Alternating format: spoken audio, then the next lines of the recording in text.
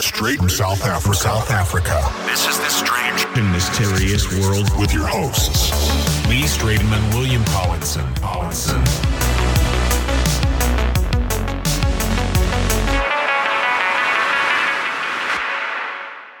Good afternoon and welcome to Season 1, Episode 10, Strange and Mysterious World. This is William and Lee. Well, how's it going? Good, Lee. How's it going with you, man? Awesome. No, it's going very well. Thanks, bud. Obviously, this is going to be our last podcast for 2023. And then going on next week to, the next one will be in 2024. Our next one, I think you wanted to discuss Atlantis and Lemuria. Yes, I've been reading some really interesting stuff. And then also, look, the mystery school, they teach us about Atlantis and Lemuria, so I can't really talk about what they tell me. But the thing is that I've been reading other things like by Rudolf Steiner and stuff like that, and it's very interesting. That's stuff I can talk about. So that'd be great to go into that. But then on another positive note, that's the documentary, the 3 documentaries I produced and directed. One on African mermaids, another one called Clairvoyant, the Awakening, which is our consciousness and the awakening, and also our UFO documentary that me and you were the star of, man. Well, one of the stars. Yeah, there was quite a lot of people we interviewed in that, but Netflix, it got to Netflix. They've made an offer, and it's looking pretty good. So we just want to see what Amazon Prime come back and say, and then we'll make a decision what happens, where it goes. So looks like which also brings me to another thing, is that this last few weeks, like I've been doing a lot of stuff in the mystery school, like other classes, and like I did Sacred Geometry 2 and 3. And also I've just received my Reiki. I'm like a qualified Reiki practitioner now for Insophic Reiki, cool. Which is supposed to be the purest form of Reiki, the purest ray. It's called Insophic Ray. It's energy healing, eh? Yes, energy healing. So I mean, I never knew I was ever going to get into this stuff or whatever, but it just kind of, one thing led to the other, and I just kind of snowballed, and now all of a sudden I'm not qualified to do Reiki. That's awesome. We must actually do a podcast on that. Maybe early next year we must do a podcast on that. Yeah. So, and I can do, and we just finished yesterday actually, and there's how to do the distance Reiki healing. So if there's any listeners out there that want some distant Reiki healing, let us know. Okay. And then also I heard something strange. Well, maybe you can tell me if this is true or not. But I was listening on Mysterious Universe. I think it was last week's episode. Some guy was healing people with an apple, so they've got to go and get an apple, and then he was healing them with apples. Well, it's so funny that you say that, because I also listened to that one, and it's funny because I just did Sacred Geometry 3, right? Which is which heals the 7 layers of your aura.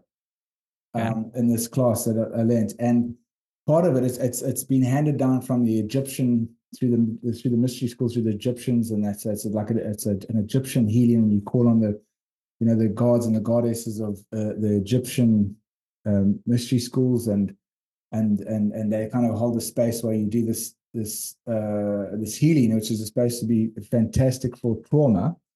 And once you've cleared out all of these things in your structure of your aura that's relates to any of the trauma that you've been going through in your life, then it brings in a lot more clarity in your life. You manifest a lot of things that are stuck that you've been trying to manifest. It flows more freely to you, and there's like a whole lot of health benefits and all of that. So anyway, so I went to go do this healing before I went to the class to see what it was about, and like I'm sitting there and I'm doing this healing, and it involves a potato, right? But it's to put all of the stuff that you go into, like all of the stuff, it has to go somewhere, so it goes into the potato, right? But I mean, I'm sitting there, I'm thinking, oh my gosh, this is by far like the dumbest thing I've ever done. Like, I mean, in respect to it, but like I was just saying, like, oh my gosh, what am I doing now? But the thing is, like on this whole spiritual journey and like all of this metaphysical stuff, I mean, the things that I've seen and I've done that I thought was so impossible through, like years ago, before any of this, I could even think about any of this. I thought it was all nuts. And then, so I have to I go in with an open mind, even though I think it's crazy, because I'm like, the other things that you believe were crazy a few years ago, that turned out to be real because you actually experienced it. So you just got to go with the flow here, man. So anyway, And it involves a potato. That's just so funny because then how's that for? We call it a synchronicity. Where we listen to that mysterious universe, and they bring up the healing with an apple, and I was like, okay, well, that's weird. But wait a second, I've just done a thing with a potato.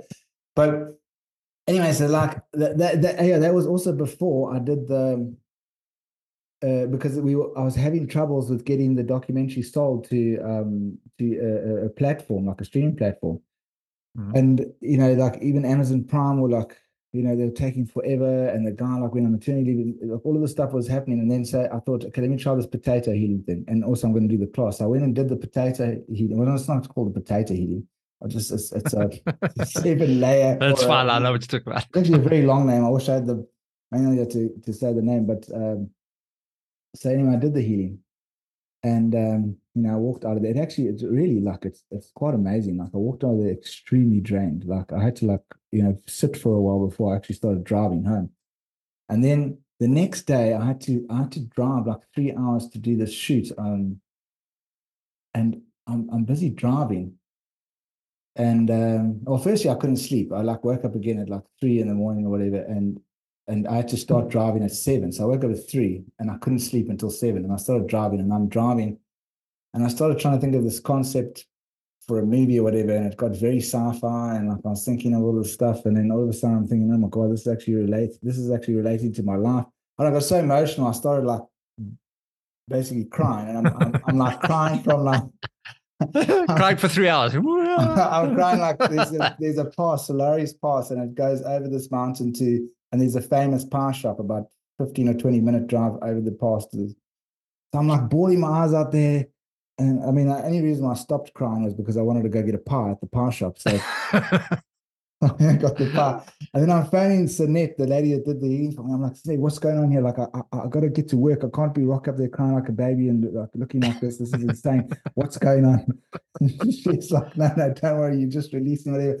So anyway, that night, the meeting with Netflix came about, and they made an offer. So okay, awesome. I think maybe, I don't know, the healing or whatever. So the potato worked. The potato worked. Hey, gotta call you Mr. Potato Head from now on.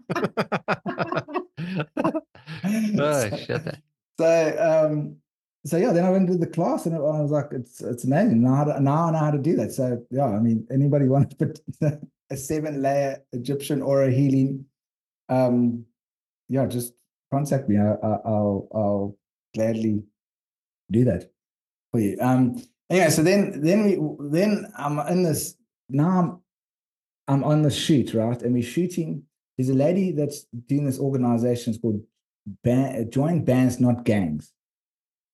And she's and she's teaching. She goes into the big problem with gangsterism in South Africa, like with drugs and I mean, it's another whole story to get into the whole gang thing. But now she's trying to teach them how to do music instead of becoming gangsters, right? So, and I've been on her shoots before. Like we go into these like really dodgy areas, and like we interviewing people, and then like I remember one time they were shooting. There was a whole shooting outside on the street. The gangsters were shooting each other. And we had to go inside and like sit in the house that we were filming at and just wait for it to all cool down before we like left. And I'm like shitting myself because I'm thinking I've got all this equipment. They can just like come here and just steal it all and kill us. So anyway, so now we drive and we go to this one gangster now that's like he's a what do you call it, a rehabilitated gangster. So I'm at his house and he's showing me across the road. He's like, there's where the drug drug lords live. They do the human trafficking there. Those are the gangsters there. They're all outside of their big cars and that. It's this really dodgy place. And I'm like, I'm feeling really uncomfortable. But anyway, I've got to take him because we're going to do some B-roll of him on the beach and stuff. So now, like, I'm driving with him and he's telling me his life story. And he's telling me, like, that's why I want to get him on the show. Like, I'm hoping, like, our next episode, if we don't do Atlantis, we maybe interview this guy because he's just telling me, like, how he, like, when he was 12 years old, his cousin that was, like, really into gangsterism and stuff, like, it was telling him how, like, with a knife, like, where you must stab to kill people and stuff. So then he's, like, walking home and these other two kids come and steal his he went to the shops to buy some stuff and the kids stole the stuff from him. So he went home and he got a knife and he went there and he found the two guys and he stabbed these two kids to death. Ish. And then so he went to prison and then he got out of prison and then he killed, and then he became one of the numbers at 26, which is like it's blood and money. Like they look after the money and they kill people in the gangs. Then he killed another 2 people, whatever, and then he went for quite a long sentence. And then he said, then he had this Jesus experience. It was like so profound. I mean, he was telling me, that's why I don't want to ruin it on this show. We'll get him. And it like changed his life. And he came out of there so like that now he's running a rehab center, not a rehab center, like a rehabilitation center for people that are paraplegic or quadriplegic. And like he went into the place that he runs, and I'm interviewing this. They're all people that are disabled from gangsterism. So like they're either been shot in the back, stabbed in the neck, whatever, that have severed all their things. So like interviewing the one guy, and he's there, and he's a quadriplegic, and he's like, father was killed with gangsterism, his 2 brothers were killed with gangsterism, and he was shot in the back, and that's why he's a quadriplegic. It's a fascinating guy, but his Jesus story was so cool that I just thought, we have to have him on the show to like talk to him. But the problem is he talks really like this. He talks like us. I don't know, I don't know for international viewers. Shot in the throat, maybe. They probably don't even know what we're saying because of our accents. Now we're gonna have this guy going, "Oh, you're talking about." Because his one lungs collapsed because he smoked so much tick. He was a gangster, like ticks meth. That his one lung collapsed, so he like talks like us now. Anyway, so I thought we'd maybe have him on the show then. So just a quick one before you move on there. Was he sitting behind you? So when you were driving, was he sitting directly behind you? He wasn't. I was going to say, so your third eye wasn't activated to be watching him. The back now. You got eyes in the back of your head, Daddy. Okay, cool. But and then the next documentary that I've just been on the last few days was illegal diamond mining up on the Namibian border. So we went to the Namibian border, and like I'm filming these people that are doing like all these illegal diamond mines. They dig like 20 meters down. Then they get to the bedrock and they start digging like 16 to 30 meters along the bedrock. And then they live in these tunnels for like weeks. And then they shit and they piss in the tunnels. So it's very unhygienic. And then they're crawling on their hands and knees and they're scraping their arms. So then they're getting infected and getting gangrene in their arms. They're living in these conditions, and the tunnels collapse like all the time because obviously they don't have structures to hold the tunnels up properly. So then there's like, fatalities like weekly in those tunnels. And we're interviewing this lady that she's 35 years old. She's from Zimbabwe. And now she's traveled all the way from Zimbabwe to come and mine in these things to support her family. And I mean, you must check her. She's got like this electric like chisel thing. And I wish I could show you the video. Like she's down in these tunnels and she's just drilling away like in the most shittest conditions you can imagine. And she's 35, and I'm just thinking like, oh my God, like I know 35-year-olds that are sitting at home right now. They don't have a job. They're moaning how horrible their life is and how depressed they are and blah, and all this crap. And I'm just thinking this woman is like putting her life on the line. She's in the worst conditions. She's traveled all the way from Zimbabwe, like thousands and thousands of kilometers to dig in this mine. And I'm just thinking that the will for her to survive and her ambition and her will and her drive is just so incredible. And I was just so inspired, and I'm just thinking, like, people just do not have you don't have a right to complain. Like, if you want, she is making her life happen, and and I mean, even to get those diamonds sold on the black market, it's not like you can just go Google something like, hey, diamond. Who wants to buy a diamond? You can't Google that stuff or find. She's found that thing, and I mean, she the one diamond she sold for 1.9 million rand. Which, I mean, I don't know how much. Sure.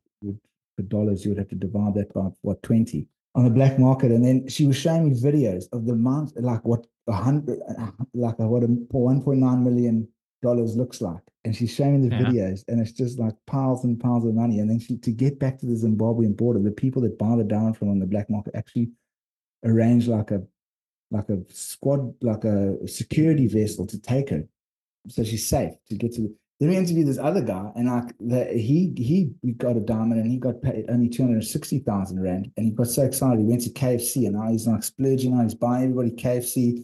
He's going nuts. Like you imagine, like someone that's never had money before in their life. I mean, this guy's off the streets. Story is like so incredible. Like he's been living on the streets, whatever, and he found out that you can go dig for diamonds, and he making like, 10 rand a day. Now he's all of a begging. Now he's got all of a sudden 250,000 rand. This guy was going apeshit, like, just drinking.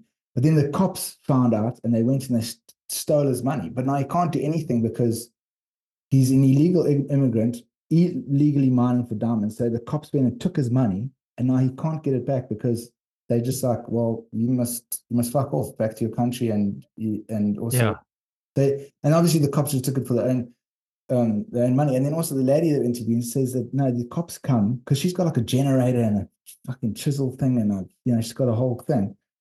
They come there when they find them and they take all of the equipment. They take it, those cops, and then they sell it to the other illegal miners. So like there's a whole syndicate going there that the cops are involved, and they like stealing stuff from some of them and like selling it to the others. So I think she goes and finds a generator and her power tools at someone else. Well, they usually just use spades and shovels and like primitive things like that. But the cops also steal it. So it's just a fascinating story. Jeez, now we're halfway into this podcast. I haven't even got to opening up your third eye. We'll open it now, man. So anyway, so this podcast is supposed to be about opening your third eye. Yeah. So anyway, so I went to rehab, right? I was a terrible alcoholic and drug addict. Years of abuse, and obviously it was destroyed my life. So I had to sort it out. So anyway, so I sorted that out, and I got out. They put me on all these antidepressants, anti-anxiety pills, which was supposed to help, but I think it just kind of helped a little bit because I was feeling shit all the time. And I got terrified of death, which is funny because like I'm going through such a hard time. You think I'll just welcome it to be like, fucking just come, man. Like take me now because this is shit. But for some reason, I was so terrified of death, Lee. Like, it was so bad. I was actually even buying books and audiobooks and listening to them and reading like how to cope with how to deal with the fear of death, because my whole understanding of existence was that when we die, that's it. It's lights out, kaput. Like that's it. Our consciousness goes. It's gone. And it was making me so depressed because I just didn't understand what was the point of anything. It was like, what the fuck is the point of all of this shit? Like, we just made all of this up. We just made this money thing up. We just like everything, we just made it up, and it's just so stupid and it's pointless. Like, what is the point of it? Like, if we're all just going to die, and it's so I was battling with that for a while, and the books and the things didn't help at all. It's just a load of bullshit philosophy thing, and stuff like those self-help books that you look in the mirror and you say, I love myself, and those things don't work either, So then I started thinking, for some reason I was like getting these premonitions, or I don't know what it was, but I was having these thoughts that I was going to wake up. And I didn't know what I was going to wake up from. And I kept on thinking, like, oh my God, I'm going to wake up. I'm going to wake up. But what am I going to wake up from? And then this started like really giving me a lot of anxiety, because I was like, well, why am I thinking like this? What am I going to wake up from? What is going on? What? Then I started having these like ideas that maybe it's because the waking up means I'm going to die, and I'm just going to wake up. It's like telling me I'm going to die. So, and I was seeing a counselor every week, because after rehab, you see a counselor every week to see how you're doing and whatever. So like I picked up the courage because I thought I was going a bit nuts, and I just went in there and I told her, like, I'm just having these ideas that I'm going to wake up from something, and I don't know what it is. And she said to me, like, well, what's so bad about waking up? And this like freaked me out completely, because I thought, oh my gosh, I suddenly got like, my anxiety took over, and I started like having all these like imaginations, like, oh my God, she's in on this scheme, like she's actually part of this whole programming thing. Well, actually, for a while, I thought that like nothing was real around me, and I was going to wake up from this dream or whatever I'm in, So when she said that, I was like, oh my gosh, she's in on this. She's part of like the Matrix, like avatars that are like trying to bring me out of this like illusion that I'm in. And it was so frightening to me that I just broke down in like an absolute like a panic attack. Like I just started, crying in the office there, like, having a total panic attack. And then all she could say to me was like, you must go to you're the people that put you on the drugs, as the psychologist, the psychiatrist, or whatever, the lady. Psychiatrist. Go back to her and talk about your medication. Right? This is the advice I get. Right? Sure. Okay. So I leave there and I'm driving home and I have the most amazing experience of my life. I'm busy driving and I'm listening to this song and I'm looking at this mountain in front of me and I could see how the song was connected to the mountain. And then I just started realizing everything around me and how it was all connected. And I was like, and all the anxiety just left me, just completely dropped. And I just realized like everything is just in the perfect place that you could at the perfect time. And we all exactly where we are meant to be right now at this moment of time. And just everything just made sense to me. It was like so profound that I mean, obviously I can't explain it, but then I came out of it. It only lasted for like 2 minutes or I don't know how long, but I came out of it. And then I thought I was going crazy. Yeah. But you actually had that experience from the same that an astronaut had. Remember on his way back to Earth?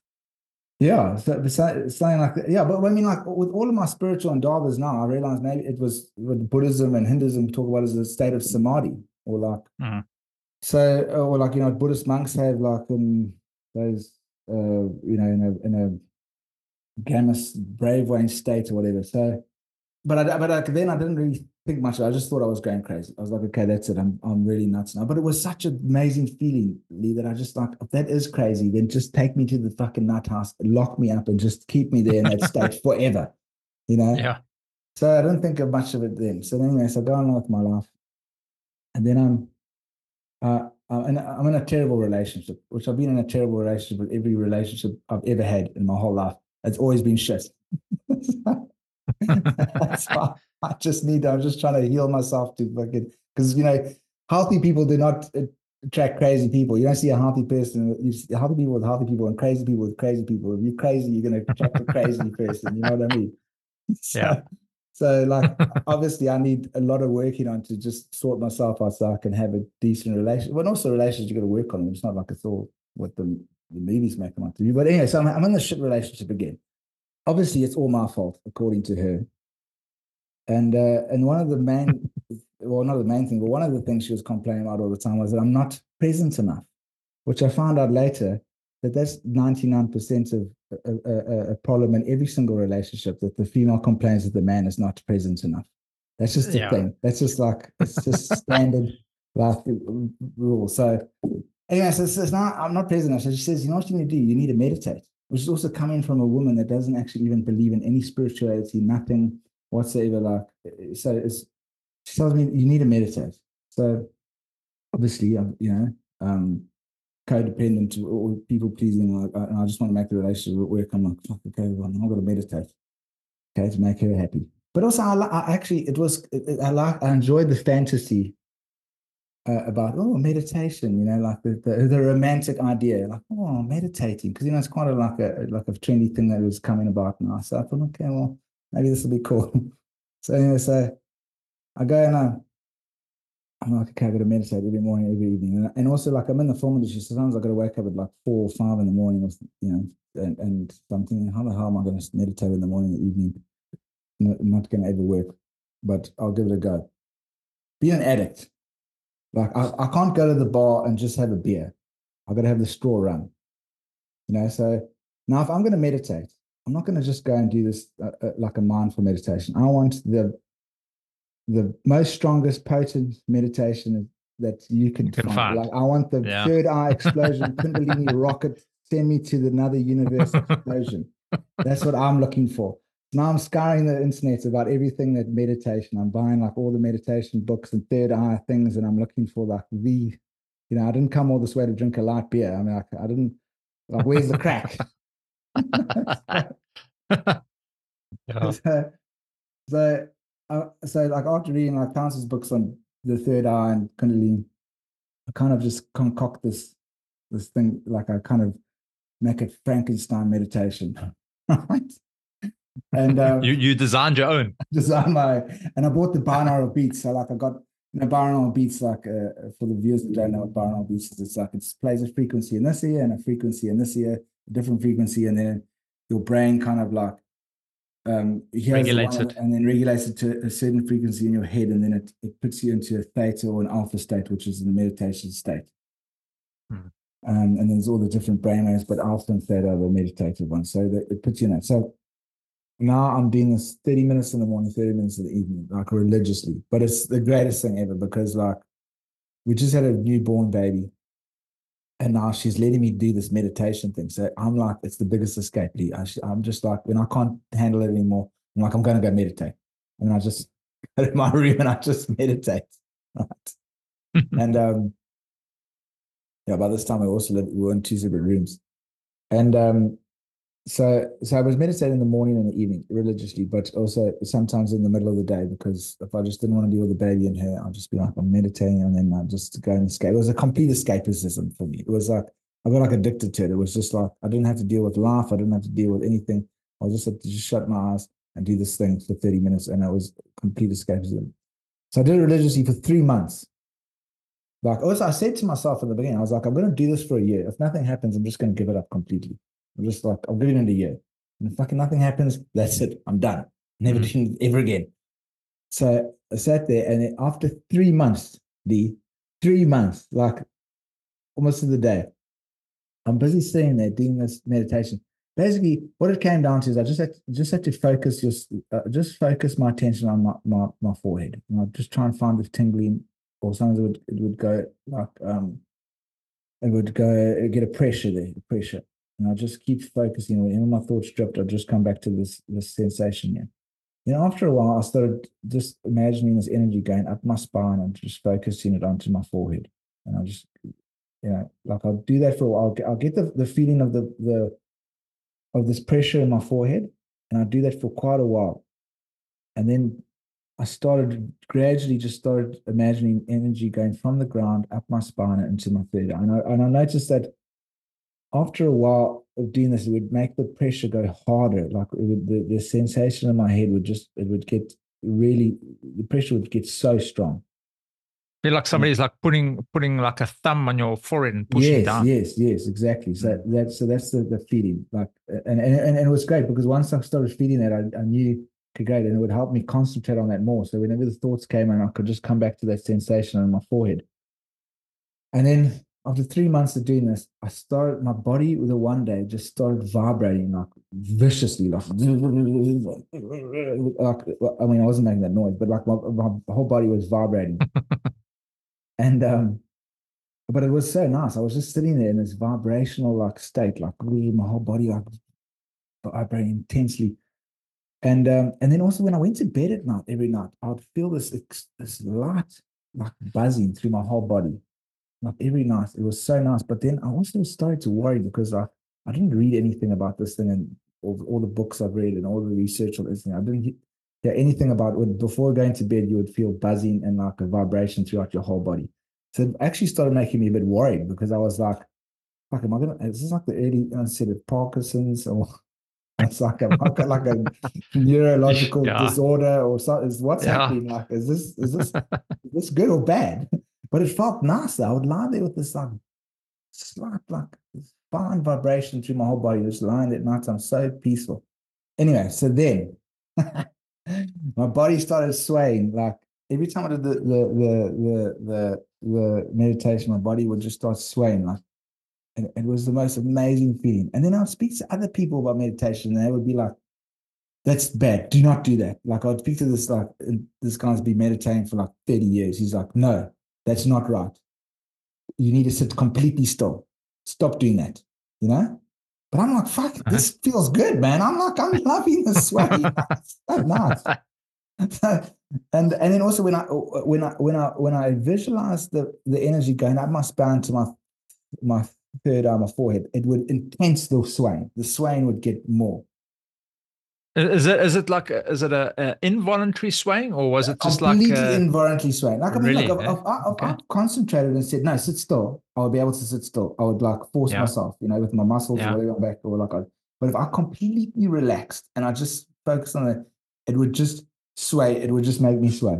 Like there was nothing, I was not doing it. I could just sit there in complete relaxation and something was just swaying me. Was it circular movements or just like but that's the side thing. to side? That's the thing. Like I would like it. Sometimes would be circular, sometimes side to side, or sometimes back and forth. And then I would like tip it. Or like I would think, okay, now I would like could make it like, I don't know how to explain it, but like I could, like as soon as the movement goes, I could, if I leaned forward, then it would just rock me back and forth. If I leaned to the right, it would just rock me right, left to right. And then, Can I tell you something there quickly? yeah. I spoke to someone many, many, many years ago when I was still doing karate, many years ago. Yeah. And there was a guy that was with me. We were busy on our black belt course.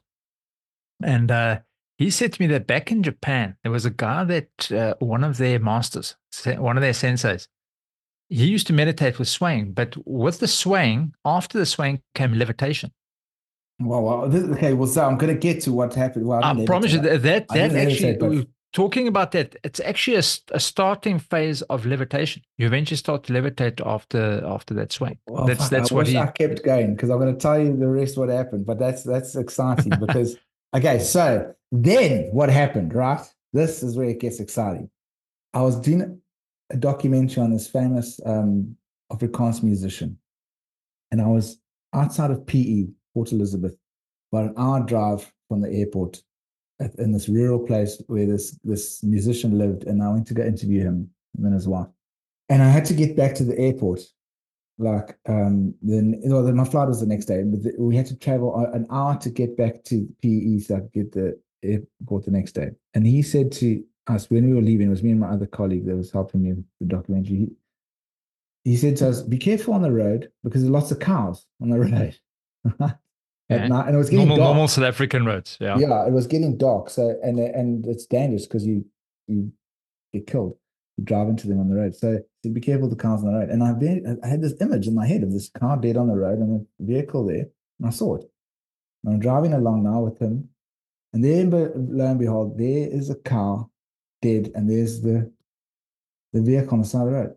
And I had this knowing like that I knew that was going to happen. Like it was like this intense premonition, knowing that I saw that, and that I'd seen that, and then now it's coming to fruition. I can't like it's like this in knowing, like so it was an innate knowing that was what I saw. But then my rational mind came in and said, "No, you idiot." He said you're going to see that there's cars on the road, and you just imagine there was a car there, and the car, and obviously now there's a coincidence that you've seen this car and the car, and now you're saying in your mind that you've actually made a premonition, like you've come to this conclusion when it was just a coincidence, and So then I said, okay, well, you know what? Well, I'm driving now, so like I'm just saying this in my head. I'm not saying it's my colleague or whatever. I'm just like, okay, well, if that is you're talking to yourself, yeah. Yeah, and also the car on the side of the road was getting help, by the way. So it's not like I just left the guy stranded there to die. So, damn that, man. so anyway, so now I can't drive, and I'm like, okay, well, if that was real, if I did see that like a premonition, and also like I'm not expecting anything out of this third hour meditation. I'm just like, so I'm not going like, oh my gosh, it's from the third hour meditation. I had nothing of that. I just saw that, and I just had this knowing that I'd seen it, and I didn't even then I still didn't relate it to the meditation. And then I said, if that was real, what am I going to see in the town when I get there? So we carry on driving, and we get to the town. Oh yeah, so then this image of orange, like a square, it's orange, square orange, and it says orange. And this is the image I get in my head, and I'm like, okay, cool. So I'm looking for something orange in this town. So I get to the town, and I don't see anything orange. And then the next day, I get back to Cape Town, still haven't seen anything orange.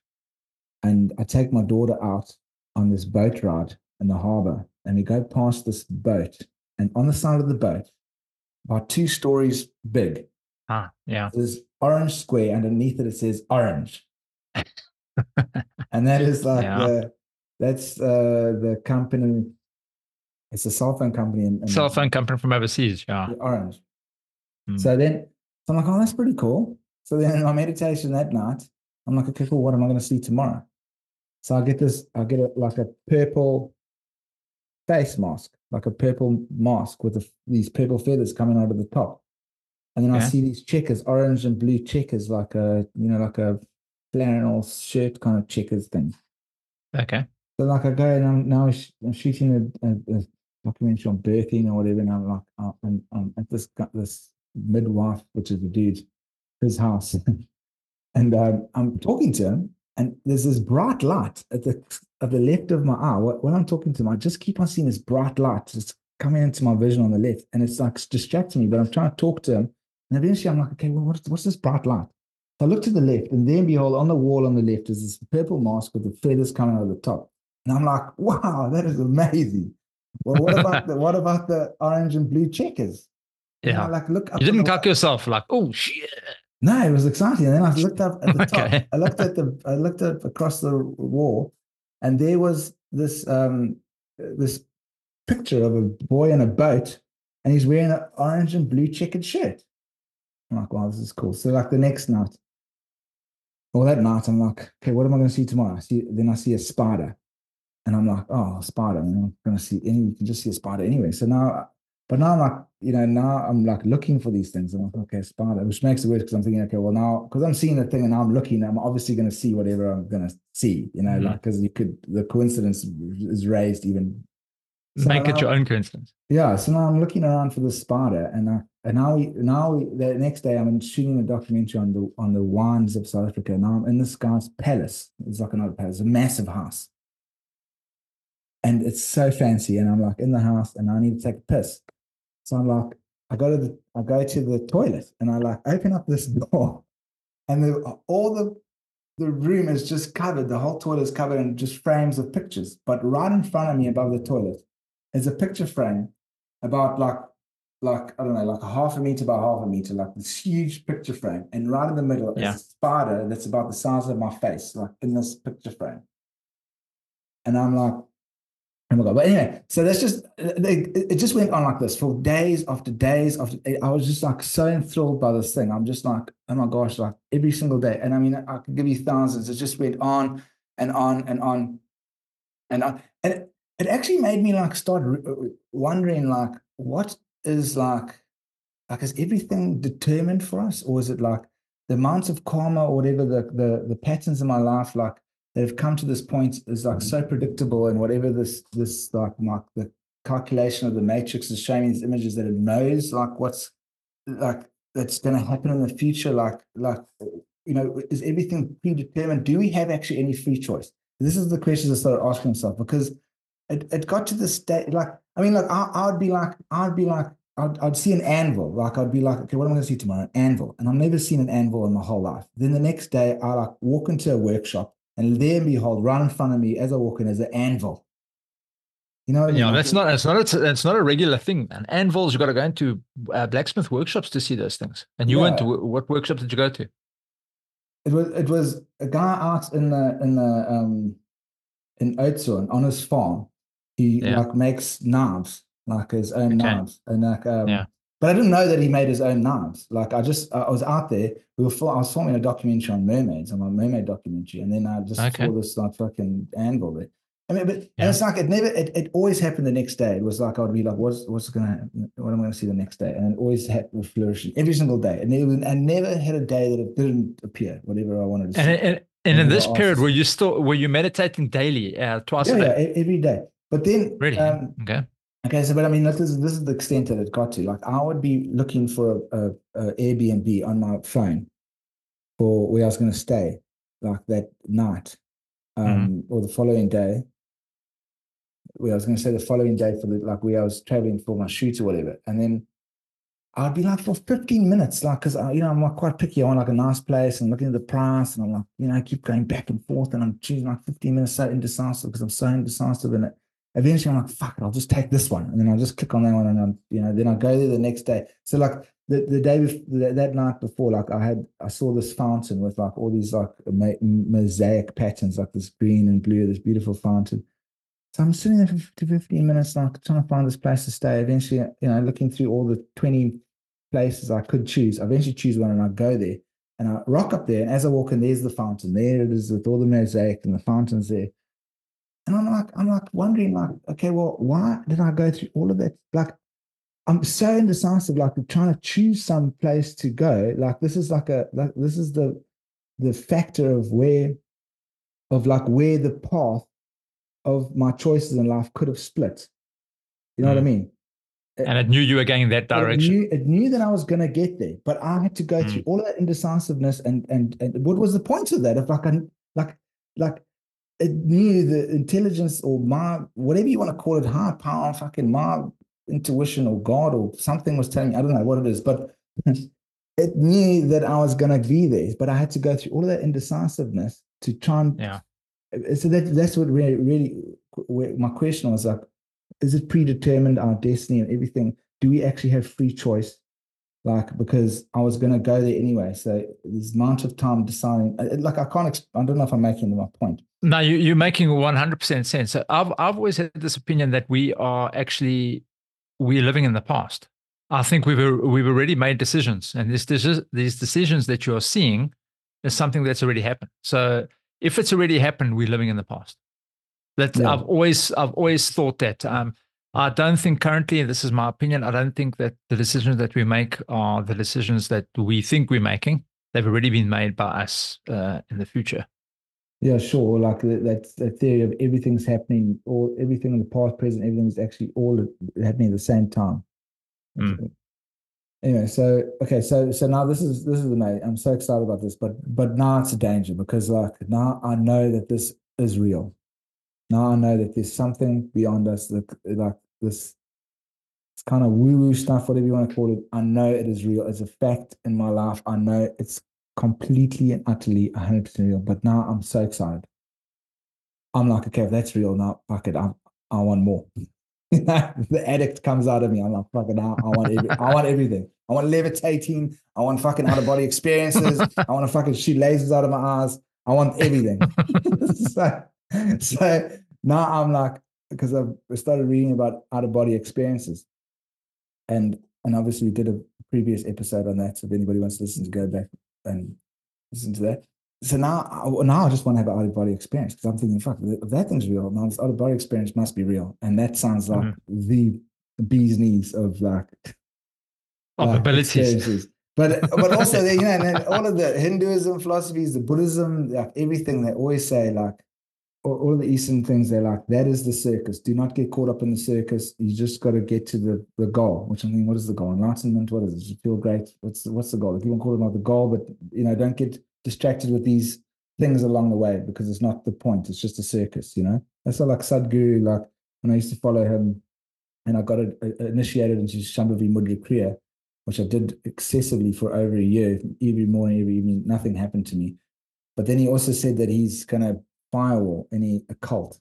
So then that's why, okay, well, I'll get into that after this. But so now I'm like Harbin, I'm like, fuck it, I'm going to have an out of body experience, So I'm reading all the out of body experience books. I get the out of body binaural beats, not the ones that we were trying, the Gateway Experience by Monroe Institute. YouTube ones. It was another one. Yeah. So I bought that one, and now I'm doing all the meditations. I read all the books, and now I'm just doing all of these at night. I'm just concentrating. But then my swaying stopped because I've changed the binaural beats. The meditation is different because I'm doing out of body experience meditations and not the third eye. So the swaying stopped. The vibrating in the evening stopped. Seeing anything is stopped. And I was like quite bummed. I was like, fuck it, like that's quite sad that. But the thing is, I didn't know that it could go further. I just thought, okay, that's probably what I get. But I want more.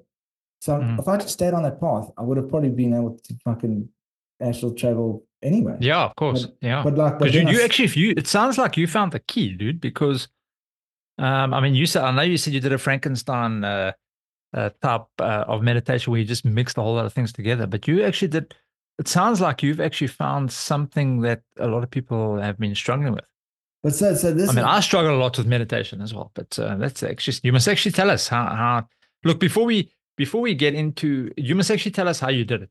Do you sit cross-legged? Do you lie down? Do you have special breathing techniques to do? I'll get into all of that as well. So. And it's very simple. When you hear it, you're going to be like, oh my God, I've actually explained most of it anyway. But the thing is, so now I'm on a mission. I'm thinking, okay, if that did that, I want, I'm searching for the strongest meditation, but so then I start trying every meditation. So like I'm doing 6 months of like transcendental TM meditation. Then I go on those 10-day retreats for doing Vipassana, sitting for 10 hours every day for 10 days in complete silence, not talking to anybody. I do that for 10 days, and I carry on for 6 months doing Vipassana every morning, every evening. I'm doing the Joe Dispenza's meditations. I'm doing Sadhguru Shambhavi Mudra Kriya meditations. But I try for like 6 months every time.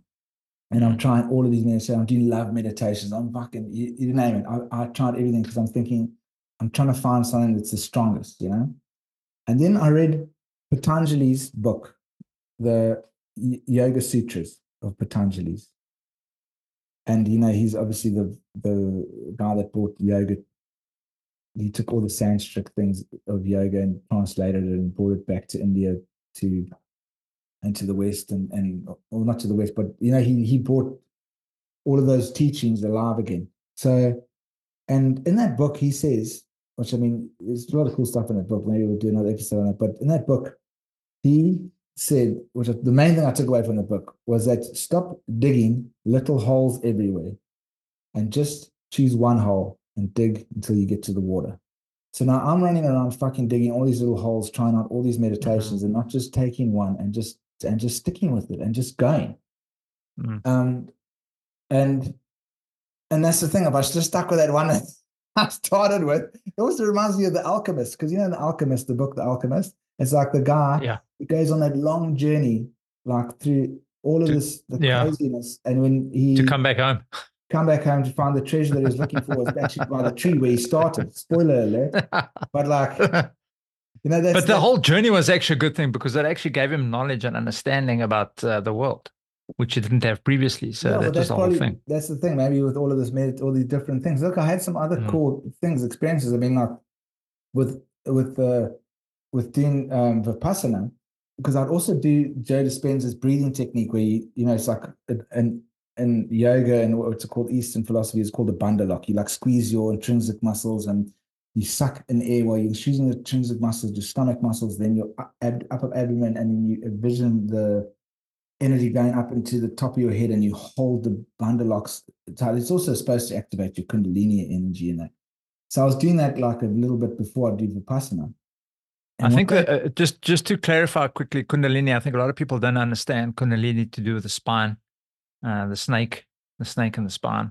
Just maybe explain that quickly. Well, so it's supposed to be like your divine energy is all curled up at the bottom of your spine by your root chakra. And if you activate that energy, it's supposed to. Some people call it the divine Christ energy. But sometimes it's so powerful that it could burn out all of your nodes. There's like little other energy, like vessels that go off into your energy body or in your whole nervous system. If you activate it, not if you don't do it correctly and safely, you could have severe physical, psychological, mental, spiritual, like mayhem.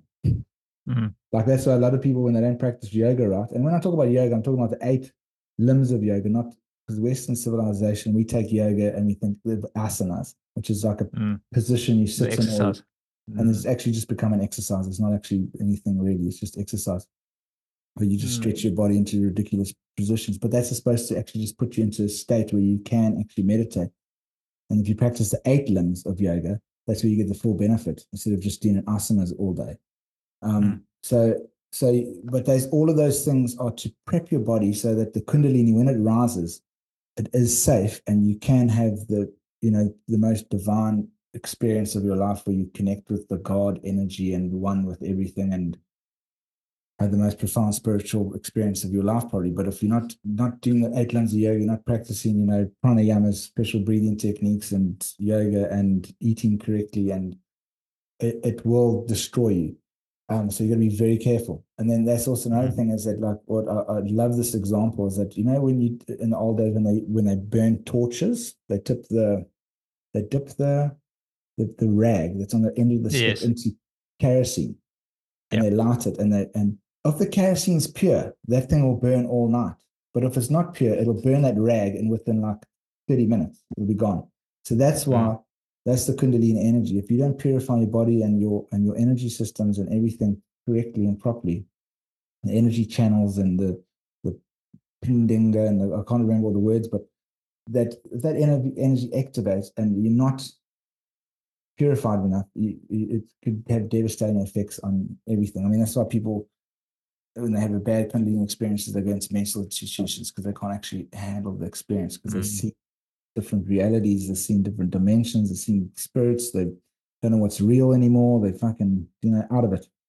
As well as like people, their whole nervous system gets burnt out because it's like the energy they can't handle it. So anyway, so it's that's why all these yogis and mystics and all of that, all so very vague and flippant, irritating when you want to find out how to do it, and it's like they never want to tell you because they make it so vague and so but also you watch for an hour and you're like, where the hell has this got to the point, man? I know, but that's also the thing is that it's all different from everybody else. So they can't actually make a recipe just for one person. So like, yeah, you got to do this because our energy systems are all different. So, so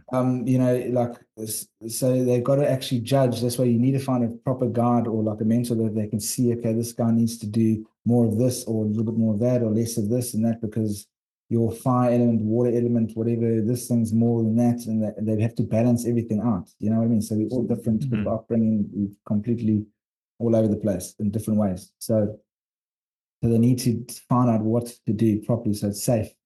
That's why you can't just go on a internet recorded course that they've pre-recorded on how to do it because it'll probably kill the one person but enlighten the other person and make the other person crazy and do nothing for the other person. You know what I mean? So now, through all the books that I've read, right, this is the book that, I'm holding it up here so that if we ever get this Samuel Sagan, Awakening the Third Eye.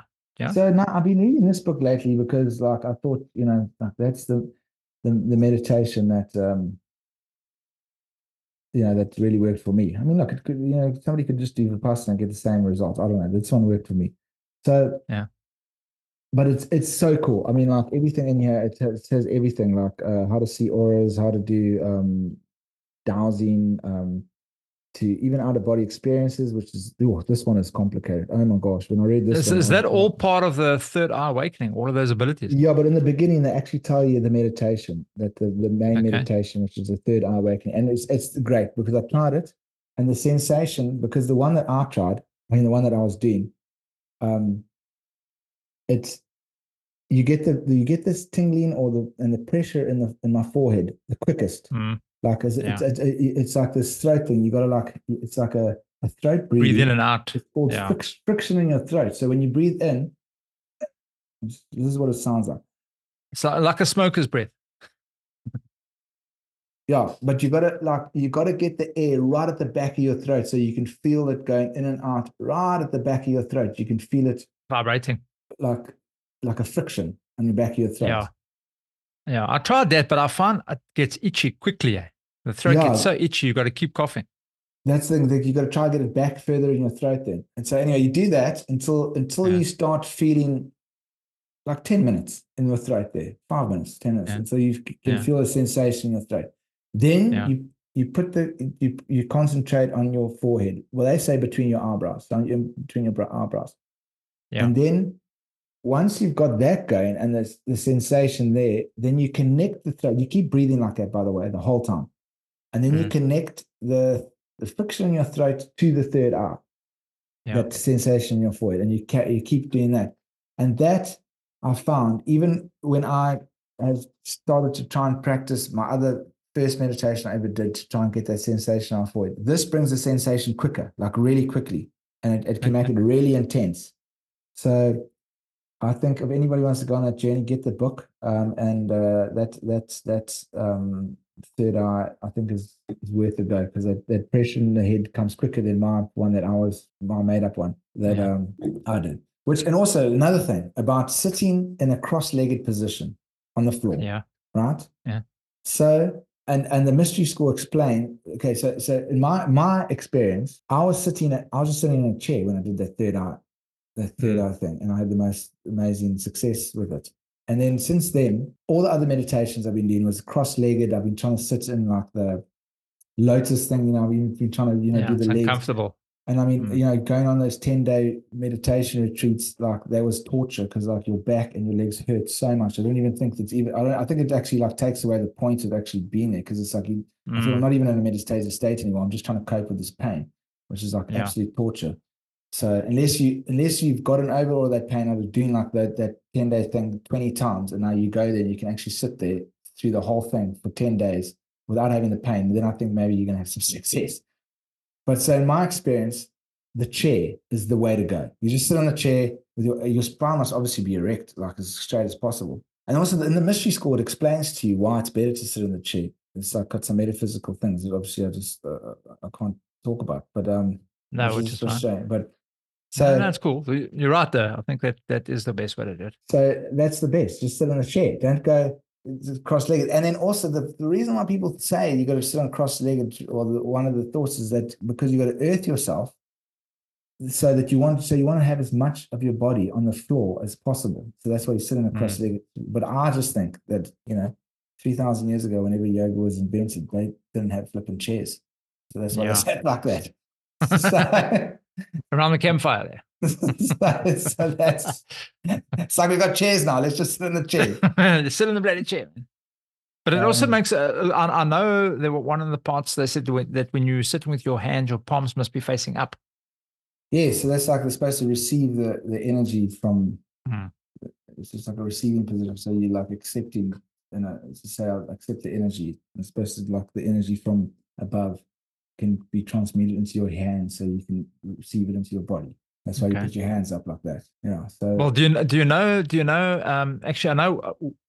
Always in the Eastern traditions, Hinduism, Buddhism, Taoism, the third eye is prominent. It's a huge thing, and people think it's always the Eastern thing. But if you actually look closely, it's in the Jewish Kabbalah as well.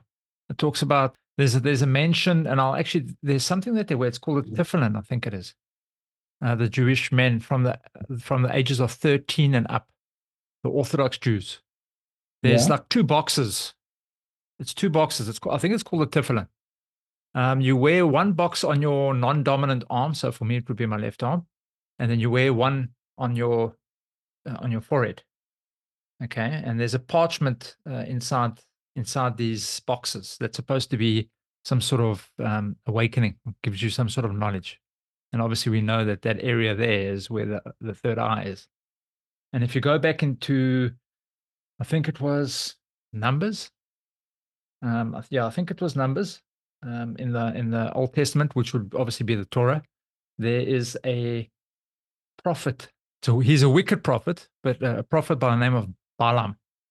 You might have heard the story when you were younger. This is the guy that beat his donkey because they didn't want to move. Oh, yeah. There was an angel that was standing in front of the donkey and didn't want to move. Yes, yeah. Yeah, so he was pretty wicked. Like he would curse. So armies would hire him, and he would go and curse the other army, and then these guys would win. And he apparently his powers were immense. He had immense power. And there's actually mention of when the angel spoke to him, God opened up his eyes, but in a way that he could see visions. Okay, so it's not your physical eyes, because eyes can only see three-dimensional. We can see physical things. He could see metaphysical things, which means his third eye was awakened. You know what I mean? And he then blessed Israel after a couple of incidents that happened with him. But that shows you that his third eye was awakened. There was a story about Shiva and Karma. Karma is actually a god from one of the Hindu myths.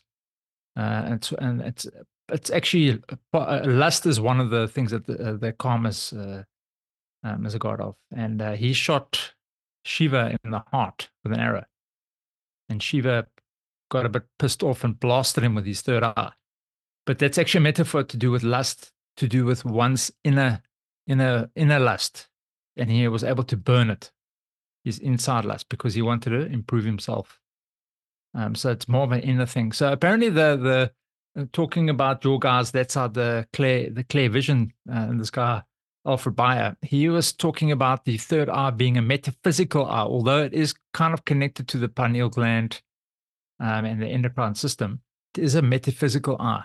It allows you to see the gateway to the other realms. Once you've unlocked that, you'll be able to interact with the other realms. And I know that, if you go look in the Bible as well, I think King Solomon was able to do that. There were quite a few biblical guys that were able to do that. So they obviously had awakened their third eye. Which I'll look, obviously, we talk about third eye awakening. So I just thought that was quite interesting. Yeah, that's great. That's very cool. I love it. Yeah, that's just another disclaimer that, I mean, if someone's going to go do this, I mean, the literature all says that, that that you'll start seeing. I mean, like I only saw like images from the next day or whatever, but like maybe if I were carried on, apparently it actually attracts non-physical entities to you. I don't know if it does that or if you just become aware of them. I don't know. Like that's what I'm always like. Whenever I hear that, I'm like, yeah, does it really attract them, or does you just become? No, I think you become aware of it. I think you're right. Yeah, I think you become aware of it. So like maybe, I mean, so people want to get into this. Just I mean, I'd love to see that. I'd say that until it gets dark, and then I'm like, okay, no, I don't want to see that anymore. but actually, talk about that in the book. This one that I was reading, also Awakening the Third Eye by Alfred Bayer. He actually says, be careful because you are going to see negative entities. You're going to. There's not even a chance that you're going to miss them. You're going to see them. Yeah. But this is what terrifies people. Yeah. Seeing the negative entities. And I was talking about a terrifying thing because I know, like in our last episode or a few back, we talked about having out-of-body experiences, and when me and you've been listening to the Gateway soundtrack, was it binaural beats to try and have it. The last few days, I've actually, because I've been so busy with shooting and the classes and the mystery school and that, like, and there's so many rituals and stuff I have to do now before I go to bed. I'm just like, so like, fuck it, now I'm going to listen to the binaural beats. But last night, I wasn't even listening to them. I woke up at 4 again last night. And it was at 4 o'clock on the dot. And I got back to bed. And then the thing I was describing to you in the last, I don't know, 2 episodes ago, that vibration. I hear something in the room or something, and then I get terrified, and then I'm out. Yeah. But I just like, I don't know if it's, anyway, if people want to listen to it, go back and listen to it. But it happened to me again last night. I wasn't even trying the binaural beats. I wasn't even doing the visualizations for the out of body experience. I just was at 4 o'clock. I woke up. I was like, oh, for fuck's sakes. And then it's trying my hardest to go back to bed. I went to bed, and then I just heard something in the room, like this fucking, like something like wrestling or something. And I was like, oh, fuck, there's something in the room. And I got that terror again, that absolute terror. And then I was out. And then the frustrating thing again is that I can't see anything. It's like it's dark, and like I can't move. I'm like, go to the door, do this. And I can't do anything. And I'm like, and it's just so frustrating because like, I don't know. And then I don't even know if I'm actually having an out-of-body experience or not, because it's like I can only get so far, and then nothing. It's like, so. But anyway, then I just thought, let me just wake up. So then I woke up, and then I had tingling all over my body, like my whole body was tingling. And then I realized, okay, something did happen, because of all the literature. It always says when you come back to your body, you'll have tingling in your body. So I just got to figure out how the fuck to like see and to move. I can't move. Dude. So you remember the last time you said you need to say vision clear? Yes. So I didn't say vision clear, but I was like, go to the door. Go to the door. Yeah. Because I thought maybe I went to the door, I'd see. But then it's also weird because vision clear. I can't think of everything. It's like I don't know, it's like I get to the States and I'm like, I don't know. You're too overwhelmed with what's going on. Or like, and I'm trying to think quickly, like, okay, what to do quickly. I might have to end. But that's also funny because I remember in William Buellman's book, I don't know what it was called, Out of Body Experiences, or whatever his book was called. He would say the same thing, because he would leave a pencil on his bedside table. So when he came out of his body, he would try and push it off the table. But then when he was out of body, he was like, fuck the pencil, I'm fucking freezing. And then he would just fly out of his room, and he would just go on an adventure, and he would forget about the pencil. Yeah. Yeah. So now, okay, so let's get back to this third eye. So, all right, so how do you do it? So first of all, you find yourself like a comfy chair where you can sit upright. You got to get into a bad relationship. You got to have a baby. Then, these are the prerequisites. you got to be a people pleaser, and you got to be an alcoholic. You have to have alcoholic at some stage. You have to gone through alcoholism. Come out. You have to be on antidepressants and the anxiety pills. Yeah. You mustn't have sex for ages. I'm just joking. I'm just saying that's what happened. About a year and a half, 2 years maybe. Yeah. But masturbation is okay. There was that, but there was no sex. because it was my bad relationship. So maybe those yogis are right when they said don't have sex, because that's also like one of the 8 limbs of yoga is abstinence. So like you can't have sex because apparently that stimulates the sexual energy that's in your root chakra. It's supposed to be part of the Kundalini energy. Okay. Then it starts rising because there's so much of it built up. That's apparently the philosophy of that. But I don't believe in that. From abstinence. Yeah. Okay. So maybe this is why the Catholics actually got into abstinence originally. Yeah, maybe that was the original idea. Maybe that was the original idea. Okay, but I'm just joking about that, guys. Like, I'm just making a joke. I was just in a shitty relationship. I wasn't getting laid, so I was trying to make a joke. Go and have as much sex as you want. I'm sure it's going to be the same, but you'll be fine. So, okay, another thing about that Kundalini experience, when I was doing the Joe Dispenza bundle locks, where you suck in your perineum, like that muscle, but it's like cutting off the poop when you like at the toilet and you want to like squeeze in your bum, so you okay, right. That's you're squeezing your perineum. You squeeze your sphincter. Squeeze your sphincter and your pee muscles. That's your okay. They give it a fancy name, your perineum muscles. Okay. You squeeze that, and then you squeeze your stomach muscles and your upper abdomen muscles, and you sit in meditation. This is the Joe Dispenza the way to activate the Kundalini energy. And when I was doing that, because I did that for about 3 months, like 20 minutes in the morning, 20 minutes in the evening, I got so sexually aroused. Like, I promise you, Lee, people are having problems getting it up, or like sexual drive. Do that for 20 minutes in the morning and 20 minutes in the evening, and you'll be fine, because like I was so sexually charged. That's what made me think, okay, maybe this Kundalini energy with the sexual energy is a thing, because I was ready to just hump the table, the flipping. Okay, so that's the cure for ED. Thanks, Will. There you go. Just do Joe Dispenza's breathing thing, and you'll be well on your way. So, and how do you breathe? So, if you're doing that, do you just breathe normally, or what's the story? Oh, the Joe Dispenza one.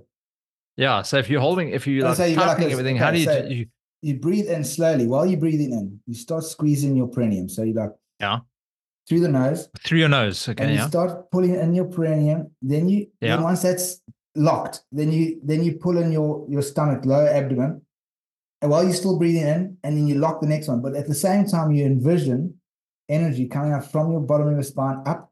So from the first lock to the second lock to the top abdomen lock, squeeze that in, and you keep sucking in air until the energy you visualize it to the top of your head, and then you just hold. Okay. You just hold it. You hold your awareness at the top of your head while you're holding your breath, and you're squeezing these muscles. And you squeeze them hard. You squeeze them until you can't breathe anymore. I mean, until you have to take a breath. And then you take in a breath. And then you just sit there for a few seconds while you just chill out. And then you do it again. And you just carry on doing that for 10 minutes. Anyway, Joe Dispenza third eye meditation. He does that only 4 times in the middle of because I also tried that out. That you just focus your attention in the middle of your head, because like there's so many different theories of where the third eye is. Some say it's in the middle of your head. Some say it's in the middle of your eyebrow. Some say it's in the middle of your head by your pineal gland. Right. So like now they're all telling you to focus in all these different areas. So the one with Joe Dispenza is you focus in the middle of your head at the pineal gland. That's what his one is. But in the middle of the meditation, you do that. There's a few other things you got to do. You buy it. You can get online, and in the middle, you do the bundle locks that I was describing, that breathing. That's his pineal gland meditation. But the breathing thing, I just did that on my own. But the thing is, Lee, that's no joke, dude. Like I did that. And they say that it unleashes all the emotions in your lower abdomen, which like your fear, anxiety, anger, and resentment, everything's kept there by your liver and all that.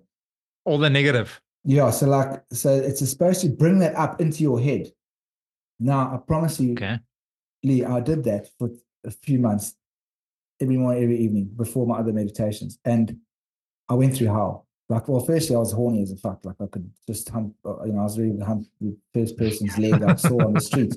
But, like, the thing is, the emotional turmoil that it put me in, I got so depressed, Lee. I went into such depression. I was like, and I didn't actually know what was wrong with me for a while. I was like, oh my God. And I'd just come off all my, I didn't just come off, sorry. I'd been off my medicine for like my antidepressants and anxiety pills for a few months now, like maybe 6 months or so.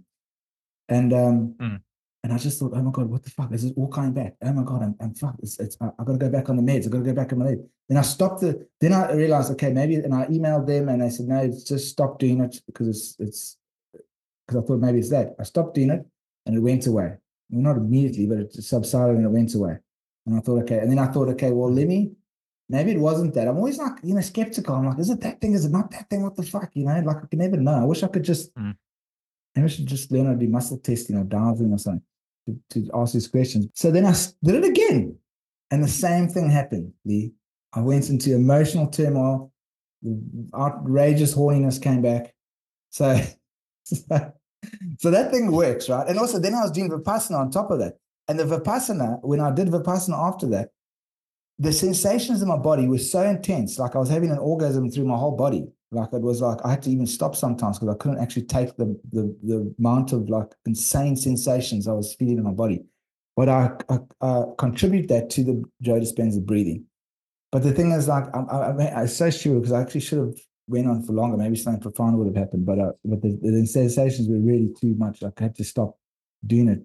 Well, not completely, just stop that in those meditations. And then I'll do it again in the evening or the next day or whatever.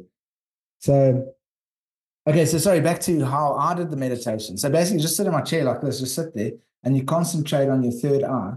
And once you start building the pressure in your third eye and you can feel the pressure or the tingling or whatever, you just do that for like a few weeks, right? So just sitting up straight in the chair and with binaural beats, with found ones that bring you into theta or ones that stimulate the pineal gland. I had the Vex. And which frequency are we looking? Are we looking at the same frequencies I mentioned last time? I did the Jill Wexler. I think it was Jill Wexler, her third eye one. It's actually a whole brain sync. It brings your whole brain to synchronization or whatever. So I did that one. And I just did 30 minutes in the morning. Well, the track's 30 minutes, the binaural beat. So it's easy. You just know when it's over, the track's over, you finish your meditation. And then when the sensation after a few weeks got really strong, then I would start directing the energy up my spine from the ground up through the bottom of the spine, up into in the middle of the head, and one was in my, so it would be a breathe in to the top of my head, into the middle of my head where the pineal gland was. I'd breathe in, sucking in the energy, pineal gland, and then when I breathe out, I'll just focus that energy straight onto the middle of my forehead. And then when I felt that was like making it more intense, the sensation, then I knew that I was onto something. But you've got to be careful because what I realized is that while you got to be completely relaxed, you have to like make sure there's no tension in your body. So sometimes even now and then you just got to check. You got to go through your feet, your legs, your knees. You got to scan your body and make sure everything's relaxed. And you got to go, even if you just think in your mind like just relax like each body part. And then the main thing, your forehead, because what I noticed is that sometimes I would want the sensation to come, so I'd start concentrating and I'd like make my eyes squint like this with my. And then the sensation I was feeling was actually muscles tensing on my forehead because I'm frowning. Frowning. So you got to be careful. You got to make sure you're not doing that so you can feel that sensation. And then the other thing is, do not point your eyes up into that eye strain, because that's another Kundalini. That's another Kundalini. Not a Kundalini, sorry. Well, with Kundalini meditations and third eye meditation, there are some that say you got to point your eyes up into your forehead. But this one I didn't. I didn't do that. So don't do that.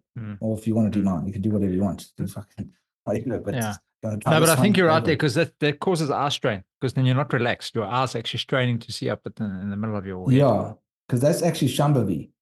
And that's actually, they say that does direct the energy from your spine up there, but I didn't do that. So, and also I've done Shambhavi, Mudra Kriya, which is Shambhavi with a whole bunch of other stuff thrown in there with Sadhguru. And I did that for a year and a half almost. And nothing happened. But anyway, so look, and I did that religiously twice every day, like religiously. I would not miss it. If I had to go on a plane ride and I had to catch the plane at 5 o'clock in the morning, and I had to be at the airport by 4, and I'd get up at 2 to do it, to get ready by 3 to leave by 4.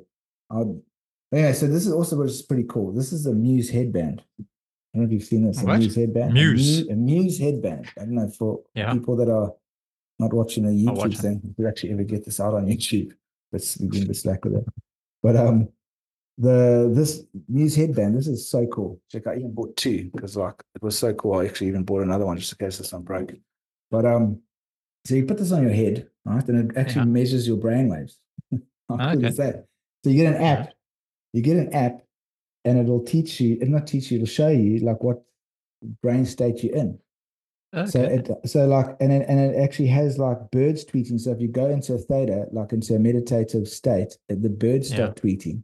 And then you can monitor like, okay, well, when the birds stop tweeting, you can be like, okay, what was I doing? Okay, do that thing again that made the birds come back. And then the birds would come back and you're like, okay, cool, now I'm on the right track to keep doing that. And then it helps you build your meditative practice. The birds personally for me are a bit fucking irritating because like as soon as the birds started tweeting, I'd like freak, like what the hell's that? And also wake up out of it. Yeah. So, but some people it's really good. Where did you get them from? Will? Amazon. You just buy it on Amazon, or you can go into the Muse really? site. Muse and two. how much are they? I think it's like 3,000 rand. It's like I don't know, $200 or something. Christmas, Christmas present for next year. Yeah, but it's so amazing the technology because there's even games. This thing reads your brain signals. So like there's games that you can play. So like there's a little man, like if you think a certain way, like if you concentrate on a certain thing or like whatever, it'll make the man walk. If you want the man to jump, you like think something else and the man jumps. So it's reading what's going on in your brain. And for the Muse app, they went to monks and they mapped out monks' brainwaves and they took like an average of them or something or whatever, and that's where it's based on where you get into that state. The birds will start tweeting. Yeah. But so it was very cool for me because with all the different meditations I've been practicing over the year, I could study which ones were making me go deeper and which ones were not going deeper. But then the problem was that it started actually hindering my meditation because then it became like a competition for myself. And like it also made me get upset because like if I didn't have a good meditation that morning because I didn't get any birds or like you can read the graph afterwards, it'll show you where you were in your meditation through like the session. Then if I wasn't as good as I was the last 2 days, then I'd get upset with myself and I'd be like, wow, I'm not getting there. And so it started making it like work, the meditation, because now I've got like goals and challenges and then it didn't become fun anymore so I stopped doing it actually.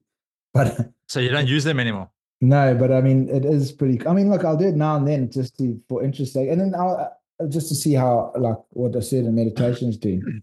Yeah. But like, and I'd collect all the data because you can keep all the data, all the graphs on your computer, and you can see like how over a month's time if you've got better or worse or whatever. But see, that's if I wasn't improving over a month, I'd get upset. So then what's the point? That's why I stopped doing it. Okay. But All right. Yeah. So basically, you were saying that I'm assuming you're spending. So when you're sitting in the chair, your palms are up, you breathing.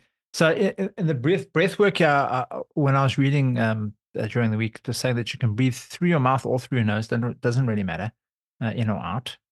Obviously, your breathing, that vibrational technique it's not the normal like humming. If you go to that Clear Vision site and actually go and listen to the audio, there's actually an audio you can go and listen to. It actually, when you're listening to it, actually demonstrates. It demonstrates what it sounds like. To me, it sounds like a smoker's breath. Yes, exactly. When somebody's been smoking for too many years. Yes. So that's exactly it. So that's what I'm saying. Like my technique, the guys, whoever's listening can try that out.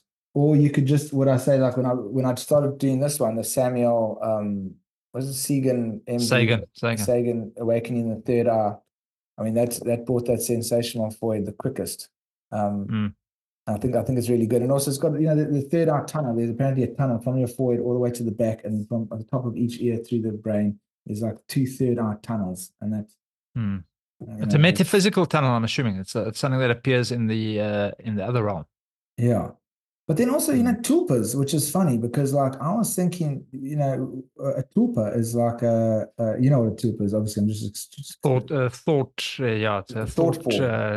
thought form. Yeah. In Buddhism, like if you think about something long enough, it will appear in another dimension or whatever. Like that's why, like with people that are very clear sentience, whatever, they can feel energies or whatever. If you just imagine like a solid object in a room, and you just keep on imagining it there, it'll become a solid object in that in that dimension or whatever, and then people that are clear seeing could actually walk and like bump into them and be like, oh my God, what's that there? You know, or like there's stories of like in Buddhism, they imagine they would like all put their energy into something that would protect the temple, like a thing, like a and then it become a live entity, and then it would actually protect the temple, and whoever came near it would like attack them or whatever. It's like but it's a soulless entity though. That's the problem.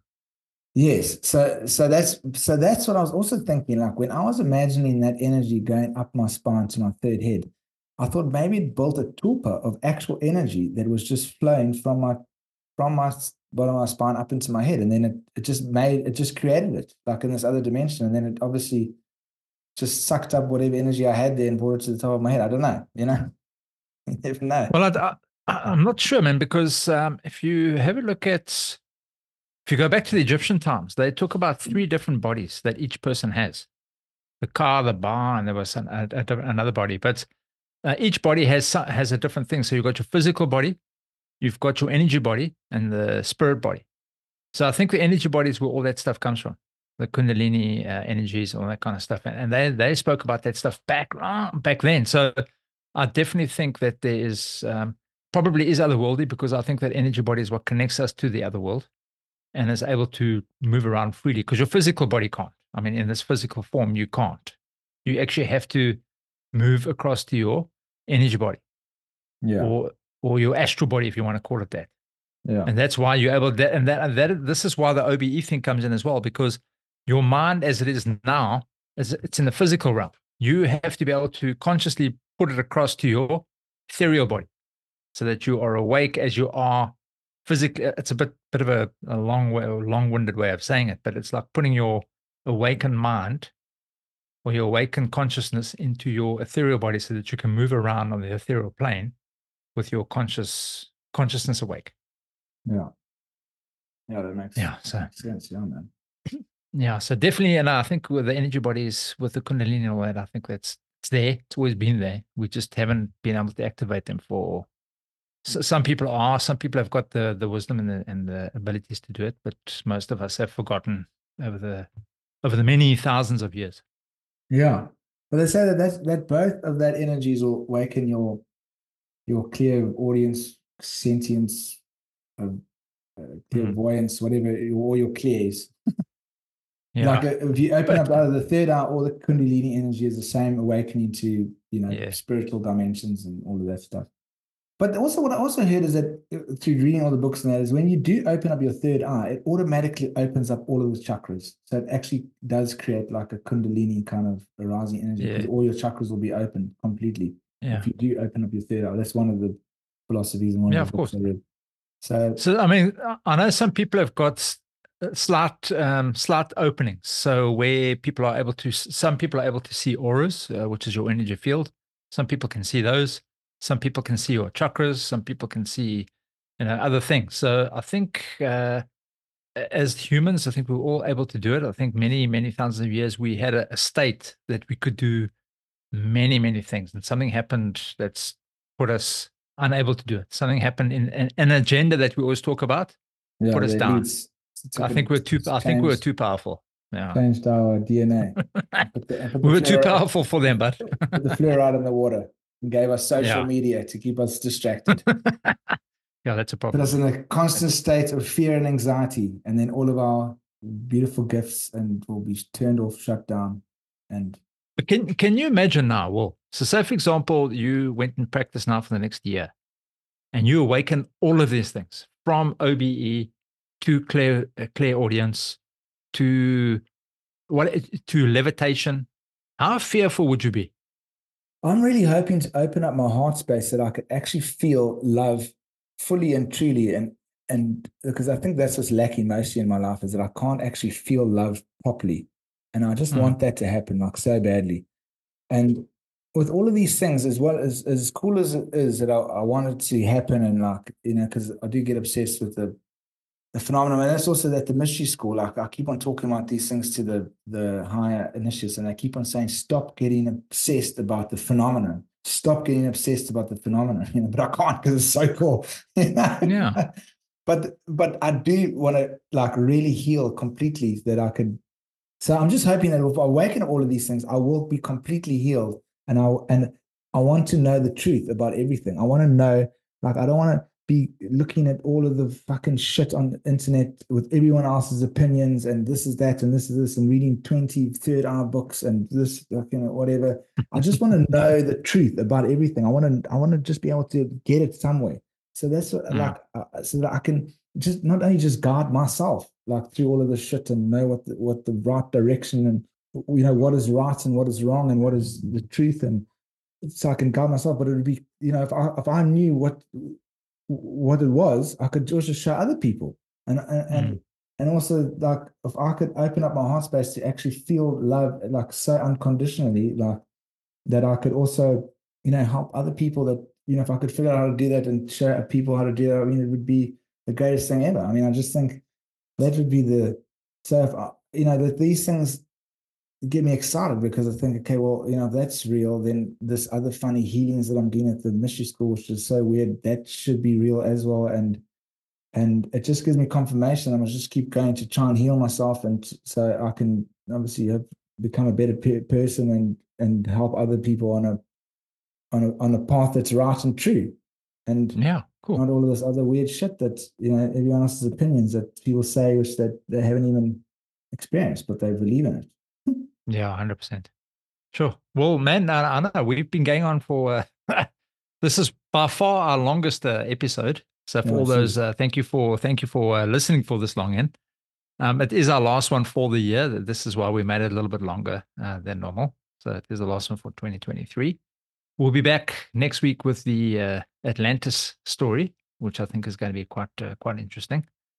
I know Wall's been reading up a lot about it, and so have I. But yeah, cool, man. Well, I think we gotta end it there for tonight, and then we can get back together again next week, and we can go with the Atlantis one. So yeah, guys, thank you for listening. We're closing in on our 800 downloads. So thank you for all of those guys around the world for listening and downloading. Much appreciated. And seriously, have a fantastic New Year's. And have a great 2024. We'll see you in the first week in 2024. Well, thank you, man, and have a great New Year's with your daughter. I know you will. And yeah, we'll check you next week. Yeah, likewise, Lee. Awesome, man. Cool. See you next have week. A good one, buddy. You too, yeah. man. Cheers.